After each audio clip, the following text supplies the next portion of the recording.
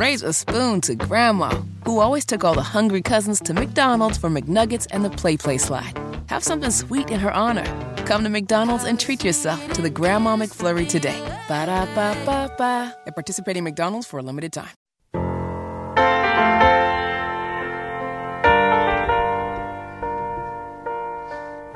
Congresswoman Victoria Spartz scheduled to be with me on Tony Katz today. A follow-up on her now getting personal fight with Speaker Kevin McCarthy regarding the continuing resolution and possible government shutdown. Whoo! I mean, Speaker McCarthy called Victoria Spartz a quitter.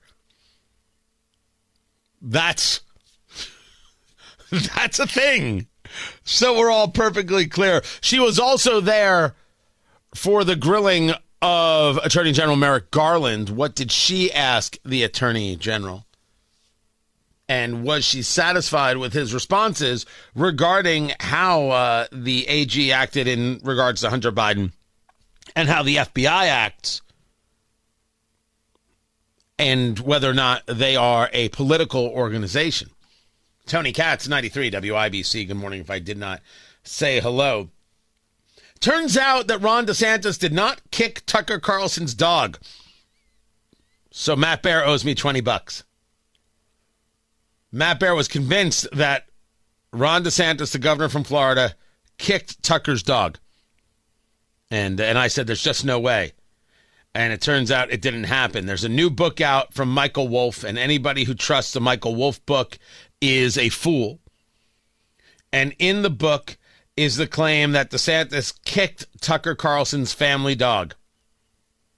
I guess this is like a Mitt Romney attack. You know, Mitt Romney had his dog on the roof of the car in the Carrier. They forgot, whatever it was. I love how people right now are like, oh, Mitt Romney is going to not run for re-election in the Senate. What a good man Mitt Romney is. The political left tried to destroy Mitt Romney. They lied about Mitt Romney. You could not have a more decent person in terms of being a person than Mitt Romney, and the left destroyed him. Harry Reid, that despicable lowlife, attacked him. He doesn't pay his taxes. He lied. He lied in the well of the Senate, and they named an airport after this jerk? My gosh. Disgusting. Binders full of women and all the rest. Now all of a sudden Romney's a good guy? Oh, because he's anti-Trump.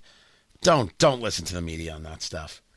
But no, Ron DeSantis did not do it. Tucker Carlson himself saying it never happened. It's totally made up. The story is absurd. Just did not happen. But anybody who listens to Mike Wolff or trusts Mike Wolff or buys his books deserves the lies that they're being told.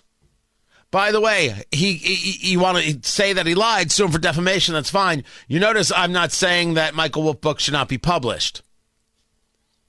It's just if you buy one, that says a lot about you. But this is all about the presidential election, and I heard something that made me go, why are you saying this? The popcorn moment. Let's go. It's a story you need to hear to believe, then grab your popcorn because there's more. Trump is in Iowa. And if we look at the polling in Iowa, he's ahead by a country mile. He is. He is massively ahead of the game. What do I believe? I don't believe the polls. I don't believe any of it. I'm waiting. The polls create narrative. They tell a story, and certainly that story is not good for DeSantis or Ramaswamy or Haley or any of the rest. But I'm waiting to see what happens in January. It's the only way you'll know. I've told you this. I've been burnt by polls enough. But if Trump is ahead, why doesn't Trump ever act like it? That's a personal thing. But some things are part of his personality. It's the way it is. He did an interview with Megyn Kelly. And in that interview with Megyn Kelly, he was asked the question like this. Asked the question, I would say. Can a man become a woman? In my opinion, You have a man, you have a woman. I think part of it is birth. Can the man give birth? No. Although they'll come up with some. Can a man? The way he answered that question is nuts. That he hesitated is ridiculous. He's wrong. I don't care if you like him. He's wrong. But he then goes to Iowa and says this. I sat down for an hour, and then I did a Megyn Kelly one, and she had, she became nastier all of a sudden.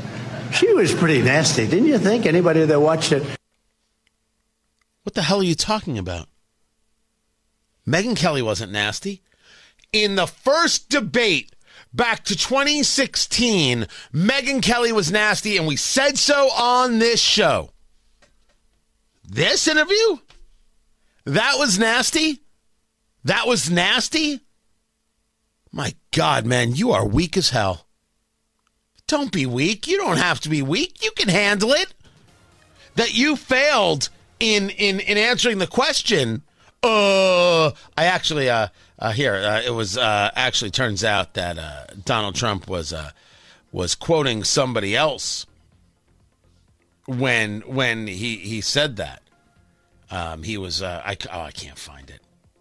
Where is it? That's embarrassing. I thought I had it. I don't. Where is it?